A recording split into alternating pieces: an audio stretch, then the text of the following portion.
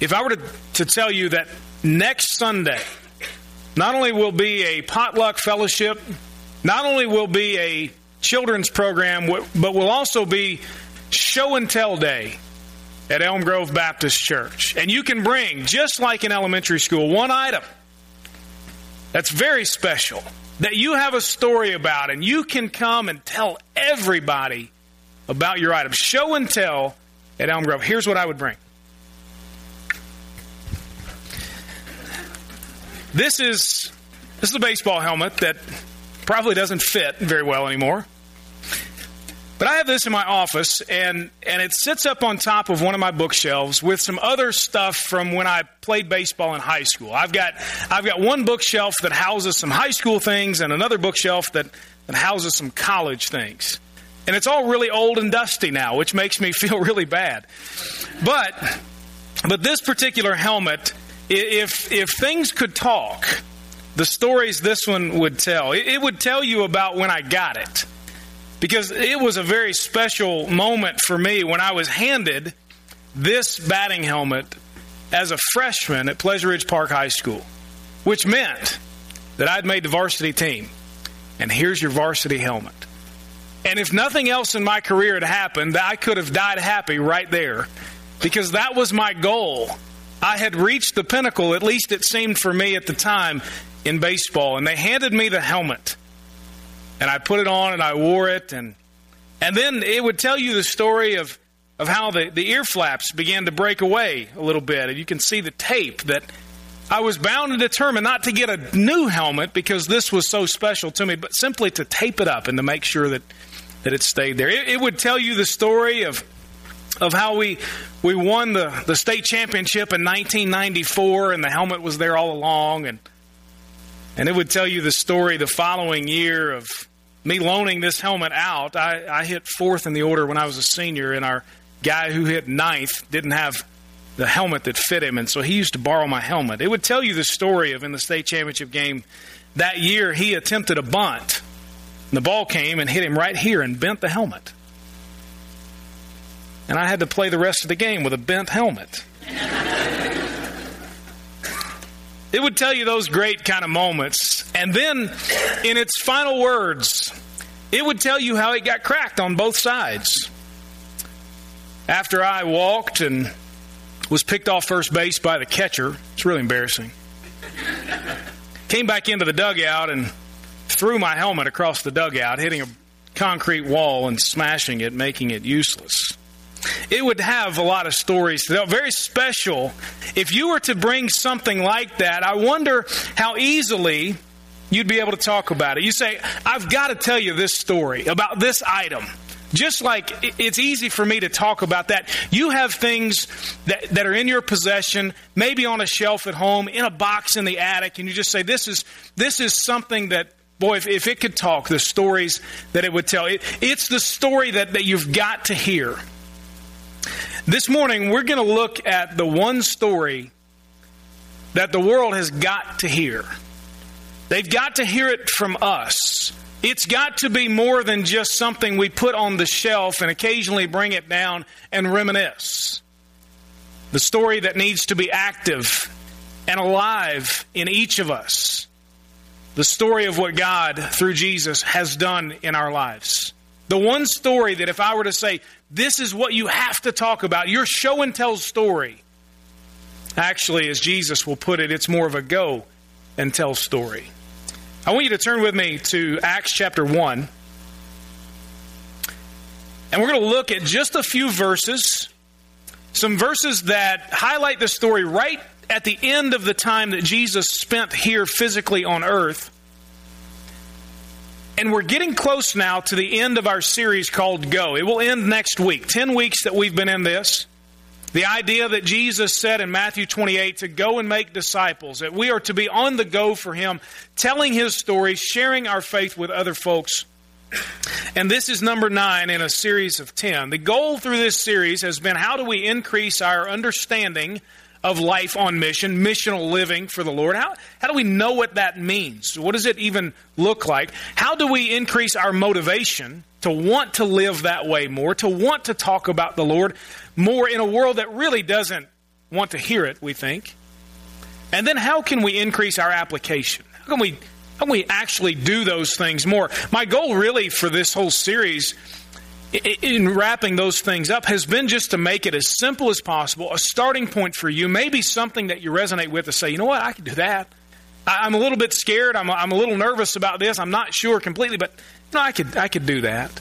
And today is just another one along that line. We've looked at lots of different scriptures so far. We've looked at people who have done this, and today we're going to look at the words of Jesus right before he left earth to go back to heaven.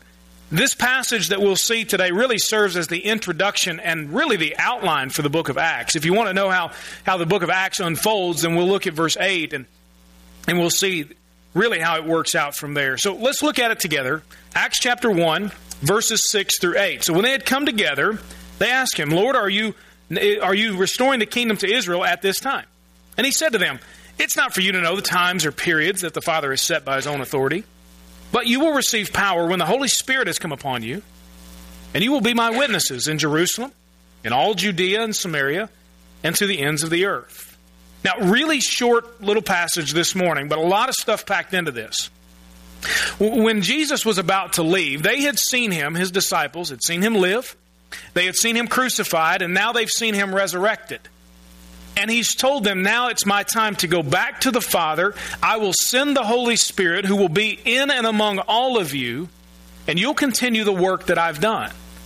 But there's still some confusion. They're not totally sure what all that really, really means. You can see there in verse 6, they're not totally with this idea that Jesus is going to be gone, and life for them is not going to change physically and politically. They say to him, Lord, are you restoring the kingdom to Israel at this time? Now, that is a very Jewish question. For us, it may not make a lot of sense, but understand that during the time, their point of reference was the Roman government, who made life very difficult for them, who tolerated the Jews and their religion, but didn't really celebrate them in any way. Really pressed them down and made life difficult. So when they ask this question, they're essentially asking, hey, Jesus, death can't even stop you, so now's the time for us to take over, right? We're going to revolt now against this Roman government who's made life so difficult for us, and you're the leader. I mean, you're the one who's been sent by God to deliver the Jews, just like Moses did at the Exodus. Jesus, you're going to do this in a way that nobody's ever seen before. It's time, right? It's time for us to get going. Now is when we take over.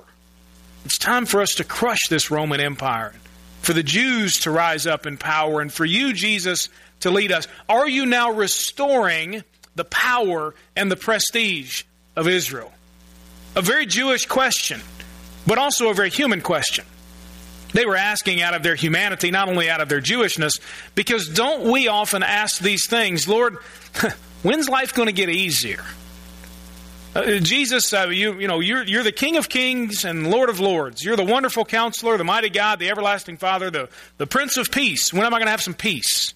When are things here in America going to turn back around so that Christians now have life easier? We ask the same questions.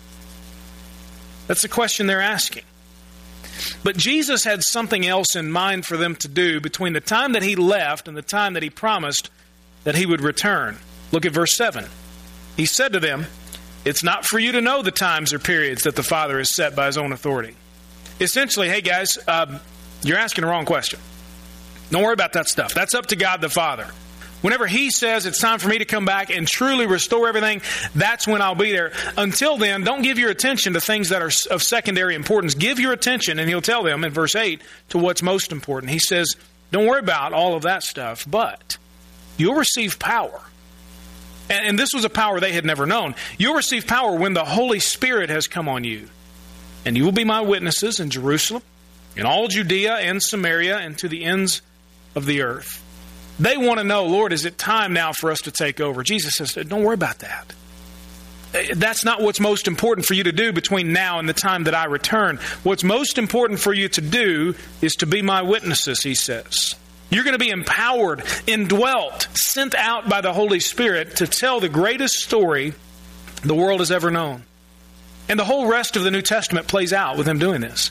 The book of Acts unfolds. They begin in Jerusalem, and then they expand to the outer regions. And then, by the end of the book of Acts, They've got Spain on their mind. The very ends of the known world, that's where they're heading. And you see in Paul's letters, as he takes his 3 missionary journeys, that's what he's doing. And so they finally get it. The Holy Spirit gives them power and they're set out. And nothing else mattered to them in the rest of the book of Acts. It was their one thing that they had to talk about, just like my baseball helmet. That's what they said. We've got to tell you the story of Jesus. They were effective witnesses for the Lord. And we are called to follow that same example. This was not just for those people who happened to be gathered with Jesus at the time. This is for disciples of Jesus for all time. 3 things that I think, if you're going to be an effective witness, based upon what we see play out in the book of Acts, 3 things that I think are fairly clear that we all must know. What must we know in order to be effective witnesses for the Lord? Now, I'll just tell you, I'm going to try to make this extremely simple, give you something very easy and simple that you can do this week, and hopefully we'll all be a little bit more motivated to apply these things. The first thing is to know God's story, to know His story. And I'm just going to give it to you all at once and then try to kind of explain it a little bit. If you have ever struggled to talk about, well, here's what God has done, and this is really the grand story of what God has done in history, you can boil it down really to 4 different words and essentially 4 different eras. Not all of them are the same length of time. But it's pretty simple. Let me give you all 4 words. I'll give you time to write it down because that's going to be kind of tough. 4 words: creation, fall, redemption, restoration. Creation, fall, redemption, and restoration. Now, I don't want to give you churchy words today, but I think these really do cover the 4 eras in the Bible that we see. 3 of which have already happened, 1 of which is still to come. The first word there is creation. Now, we know from Genesis chapters 1 and 2 that when God created the world, He saw that it was what? Very good. He was pleased. It was exactly the way that it was supposed to be. There was no sin in the world. There was no hurt. There was no pain. Everything was perfect. And He placed Adam and Eve in the Garden of Eden. And so in creation, there were no problems. In creation, there was no drama.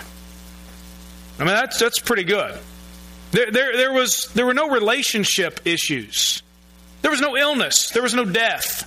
That's the world of Genesis 1 and 2. Creation was exactly the way that God wanted it to be. But then you move to Genesis 3. And you have what's known as the fall of mankind. Sin entered the world. Adam and Eve gave themselves over to the temptations that the serpent threw at them. And ever since then, everything has changed. A pattern that began then has continued to this day.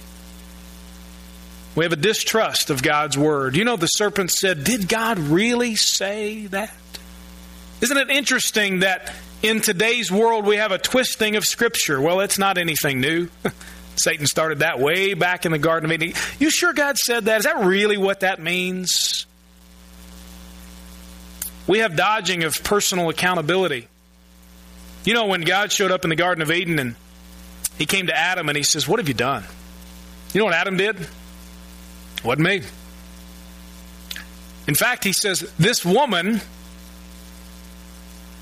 that you gave me, you know who He ultimately blames is God and this woman. Wasn't me.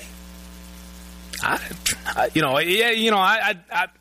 participated, but I didn't start it. You know what? It's not my fault that this happened. We have this desire to make ourselves be like God, for us to be independent and autonomous. You know when the serpent talked to Eve, and she begins to talk back and says, God says we're not supposed to do this. And the serpent tells her, look, God just doesn't want you to know what He knows. He doesn't want you to be like Him. You can be like God if you'll just give in to this. You can be autonomous. You can run your own life. And ultimately, that's what it's all about anyway. This pattern has emerged and it continues. And so now, because of sin, because of not only their sin, but the sin that's imputed and passed along to us, we're now born with a sinful nature. Sin now stains everything. Even creation is out of whack. Some of you are farmers and you say, yeah, it's out of whack. I can't get the rain I need at the right time. And then I get too much at the wrong time. And then I get mold and disease in the crops, and I'm trying to do it the right way, but everything is out of whack. Now we're separated from the presence of God. You know, God created the Garden of Eden so He could walk around with Adam and Eve and it would be perfect. Now we have pain. Now we get sick. Now we visit hospitals. Now we go to funerals. Now we sign divorce papers. Now our children run from God. Now we can't shake our addictions. Now we search for hope and for meaning and for fulfillment and we don't find it. Now people do whatever they think is right. And now we live under the curse of sin, dealing with its power and its penalty, not only in our individual lives, but in our world. God made it all exactly the way He wanted to, and our sin has distorted it. But then the third element, redemption, comes into play, because at the right time, in God's time, He sent Jesus, His one and only Son, to redeem us, to get us out of the curse of sin. It's important to know that Jesus lived a perfect life. He was not just some angelic figure that hovered around. He was a real human, God in human flesh, completely human, completely God, all at the same time, and sinless and perfect. God said that we're to be perfect if we're to be acceptable to Him.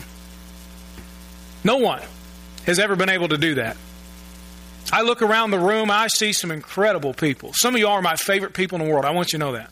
Some of you are not. Did I just say that out loud too? Okay, all right. But in all seriousness, some of you are, I've never met people like many of you that I've gotten to know since I've been here. But not even Eddie Clyde Hale is perfect. Now, I know that's a shock to some of you. Not to Eddie Clyde, though, right? I know it. You know, I'm not perfect. You're not perfect. None of us has lived a perfect life to make ourselves acceptable to God. And let me tell you, that's the only way you can be made acceptable to God, is to be absolutely sinless and perfect. Now, even the most egotistical, self-centered, arrogant person in this room would struggle to say that you have never, ever in your life committed even a small, little, minute sin. We've all done it. And you know, Jesus came to be perfect because we couldn't. It's not just His death and resurrection that matter. Those are obviously important. But it's His life that fulfilled God's requirement of perfection. Only His life, on top of ours, muting and smothering our lives out, can make us acceptable to God. You can try all day long. You can be as perfect as you think you can be, but guess what? You're always going to be comparing yourself to the person next to you, not to Jesus. You compare yourself to Jesus, and you say, let me put my holiness, my righteousness, my perfection up against His, and you lose every time. I lose every single time. Now, I can win when I compare myself to other people. I look far enough, I'm going to find somebody who's not as good as me. Yeah, there's somebody better, but we're talking about this person. But Jesus came to live a perfect life that I couldn't. And then He died a death that I deserve. You realize He didn't deserve the death He died, but God, it says in the Scripture, was pleased to pour out His wrath on His own Son. God was pleased to take on Himself our sin and die in our place so that we might be set free from the penalty and the power of sin. That's how it works. Jesus came, fulfilled all of the law of God in how He lived. And then He took upon Himself the punishment for our sin. He was our substitute on the cross. It's not just a cool story. It's not just a nostalgic thing we talk about at Easter. It is absolutely the most incredible and most important story that there is. And the most important truth that we have. But He didn't stay dead after He died. God raised Him to show us what will happen to those who are in Christ Jesus, those whose lives have been muted and thrown upon His grace, who've been smothered by His perfection and thrown at His mercy. Those who have believed in Him as the Son of God, the only substitute for our sins. He was raised again to show us, here's what happens. Death is not the end. Sin is not the end. In fact, one day at the resurrection, when Jesus returns, we will be raised again. That cemetery over there will be full of folks who will be bursting out of the ground to go meet Jesus, to live with Him forever. That's redemption. And then one day, as I just alluded to, there will be restoration. Not yet. We live in the now and the not yet, the in-between time. We can experience freedom from the penalty and power of sin right now, but we don't have all of the fullness of what God has promised us yet. Not yet. Restoration will come. Jesus came the first time to offer redemption. He's coming the second time. And that's going to be in judgment and making everything right. There will be no second chance at that point. Creation will be returned to its original design. There will be a new heaven, a new earth, a new life, a new reality for us. There will be no more sin. There will be no more curse, no more sickness, no more drama, praise God. There will be no more searching for meaning and fulfillment, no more addictions, no more divorce papers. It will all be new. Restoration. That's God's story right there. He made it the way He wanted. We messed it up. Jesus came to make it right, and one day He'll come back and He will settle all the scores. If we're going to be the witnesses just like these folks were, we've got to know that story. I spend that much time on it, not to bore you with details that you might already know, but just in case you've forgotten. Just in case you need a framework. Just in case you say, that makes sense. I can remember that. Put it in your mind. Creation, fall, redemption, restoration. We're called to be witnesses to that great story, God's story. But in that story, we've also got to know not only His, but to know our story. Know your story. Really simple. You have a story to tell if you're a believer in Jesus. And that's a before Jesus and after Jesus. Let me tell you mine. Before Jesus, I was an 8-year-old kid who hadn't done a whole lot of things wrong, to be honest with you. I mean, what at 8 years old really do you do that's that really bad? You tell some lies and, that kind of stuff. Disobey your parents. But, it's like that old story. I didn't shout anybody. I don't remember really stealing anything that I didn't give back. I was an 8-year-old kid before Jesus. But I was an 8-year-old kid that was going to grow up thinking that I could get myself to God. I was a great kid. I was there was a guy that I worked with in my home church, and he called me the golden boy. I've told you this before. Because there are old ladies at my church, still in my home church, they are there, who I could go to Louisville, rob a bank, they put my picture clearly on the television screen, and they would swear up and down, it's not him. There's no way he could do that. I was going to be the 8-year-old kid, though, that grew up thinking that I was good enough for God to love me just because I was good. That's the kid I was going to be. Maybe that's your story. And then I remember in the summer of 1985, sitting there, the edge of my bed, my mother talking to me, telling me the gospel story once again. And I remember it hitting me. And there in tears, broken, knowing that I needed a Savior, that I could never be good enough for God to love me. But I could never be so bad that He wouldn't love me, and that I knew Jesus had come to live the life I couldn't, to die the death that I deserved, and He was raised again. And that through faith in Him, I could receive the gift of eternal life. My after Jesus story is not some dramatic change of life, if you understand what I mean by that. I didn't go from being a rotten, awful, nasty, stealing, conniving 8-year-old kid to being an angel. I was still the same kid who did a lot of the right things, but let me tell you this. That story is just as dramatic as any major life change story that anybody's ever had. Why? Because at one moment I didn't know Jesus and I was under the wrath of God, and the very next moment I had been forgiven. Of all the sins I had committed, the sins I would commit, and the ones that I will commit from this point on, I've been forgiven of all those. That's my before Jesus and after Jesus story. For some, you've got a dramatic story of God rescuing you from a life of addiction and sin and awful stuff that you were a part of, and praise God for that story. Let me just tell you this. Not every story is the same, but they're all just as dramatic. Because before Jesus, I'm lost. And after Jesus, after experiencing His grace through faith, I'm made new. I wonder what your story would be.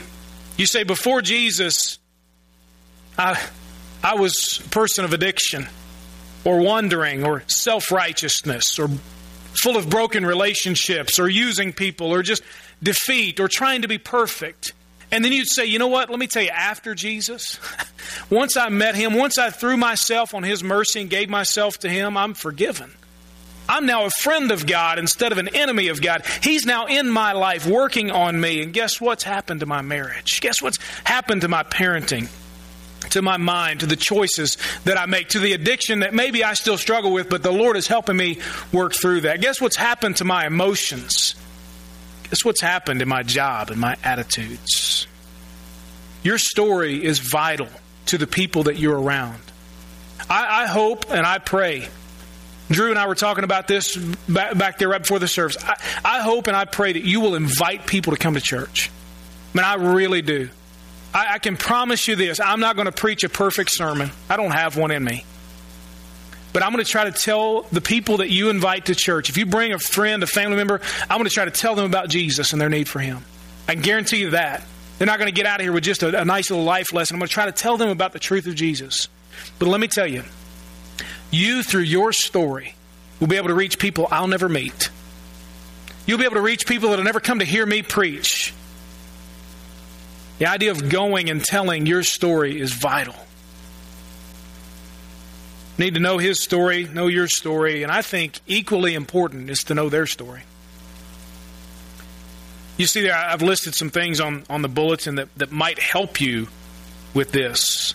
You know, we're dealing with real people who have some very real problems. They live in a real world with real families, and they don't need us to just preach at them. They need us to understand them, to love them just because they exist, for us to know their story. And so maybe you'd spend some time to get to know some of the folks that God has placed in your life. And you say, I don't know what to tell them about Jesus. Start with just learning their story and understanding them, asking them some questions and listening to their answers. Or listening for what's important to them, or why they do the things they do. Talk about work. You know, people love to talk about what they do or what they did. And you say, well, that's just kind of small talk. You know what? Yeah, it is. But that's how you get to know somebody. That's how you listen. Listen for the hurt and the pain and the issues that they've faced. Ask them questions about what they enjoy and what they don't enjoy. What a typical week is like for them. How they're getting along in their family. Ask them questions and listen. Be sensitive also to their needs. I read something this week that was a response from people who don't claim any faith in Jesus, given in response to a survey about what could Christians do that could help to connect with you a little bit.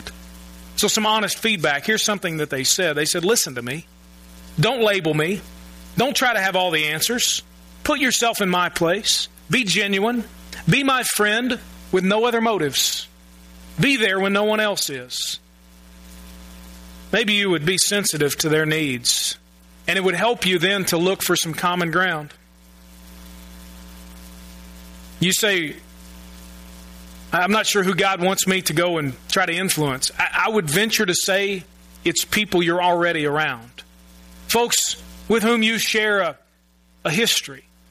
I enjoy talking to people who are from Louisville or have spent some time there. Why? Because I spent some time there. I'm from there. We start to connect about different things, and maybe it opens a door. Maybe you've got somebody in your same stage of life.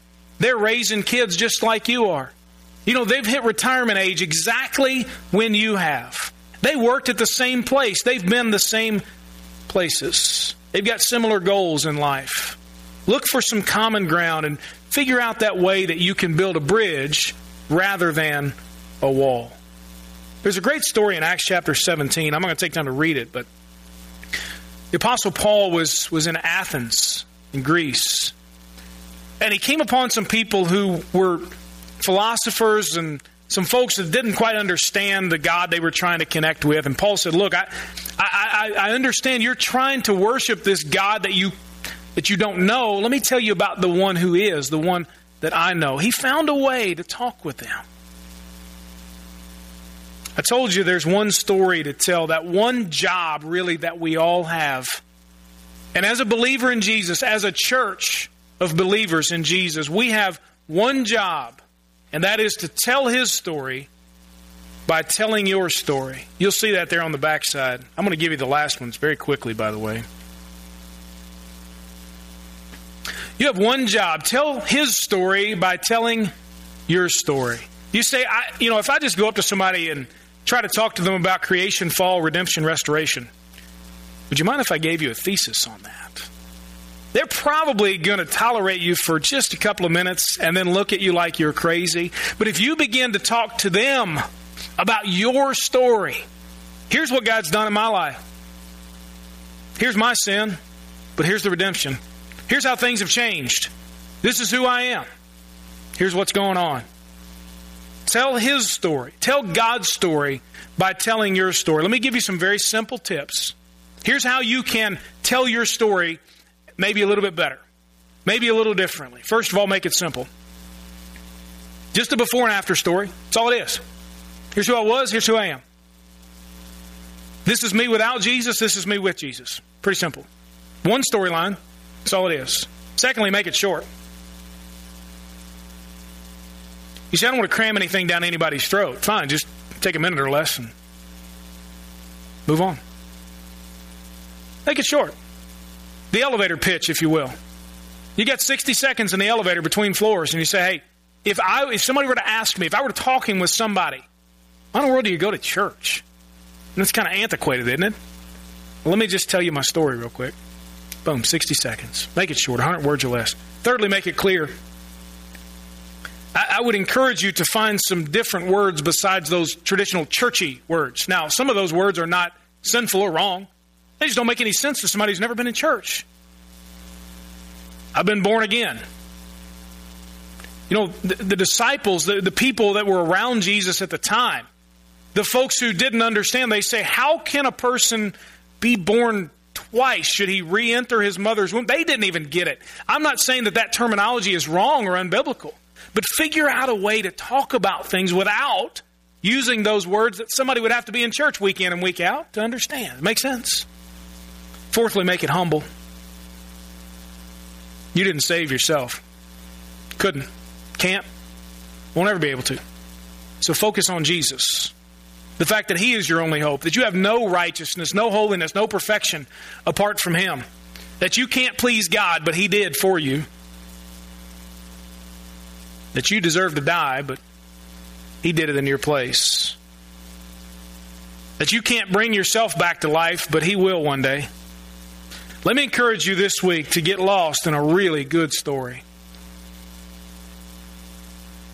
This is not on your bulletin, but I thought it might be helpful. Maybe you'd pick one of these this week. That you would either memorize God's story. I mean, just go through it and creation, fall, redemption, restoration. That you would write out your story. I'd love for you to email it to me. I mean, I really would. We can go back and forth, and we can talk about it. We can converse, and then listen to their story. And then look for ways to tell God's story by telling yours. We're going to close this morning, the last few minutes, by taking communion, the Lord's Supper. A powerful demonstration, an incredible symbol of the story of God. Paul told us in 1 Corinthians chapter 11 that anytime we do this, we proclaim the Lord's death. That we tell the story once again. And that's what we're going to do. A powerful display of the sacrifice of Jesus on our behalf. Here's how it's going to go. In just a moment, I'll ask our deacons to join me down here, and we'll distribute the small cracker first, representing the body of Jesus Christ that was broken and crucified on the cross for us. And they'll hand that out, and we'll take our time with it. There's no rush. And you hold that, and I'll read a scripture, and I'll pray, and we'll take that together as a church family. And then they'll hand out the little cup of juice, colored red to symbolize the blood of Jesus that was poured out to wash our sins away. Hang on to that. I'll read a scripture, I'll pray, and then we will take that together. We offer this morning to you if you're a believer in Jesus, a part of the family of God. I trust that you'll spend some time with Him in the moments of quietness. I would encourage you, as Paul does, to tell us to search our hearts. Do you truly know Jesus? This is for believers in Him. Not to earn your way to God. Jesus already did that. But maybe this morning, even in these few moments, you need to throw yourself on the mercy of Jesus. And say, Lord, I've never given you my life. I'm just like that 8-year-old kid he talked about. I'm just trying to be good enough, and maybe the good will outweigh the bad. But Jesus, this morning I realize I'm compared to you, not to that person. So I need your grace and your mercy, and I believe in you. Throw yourself on Him this morning as we participate in this incredible display.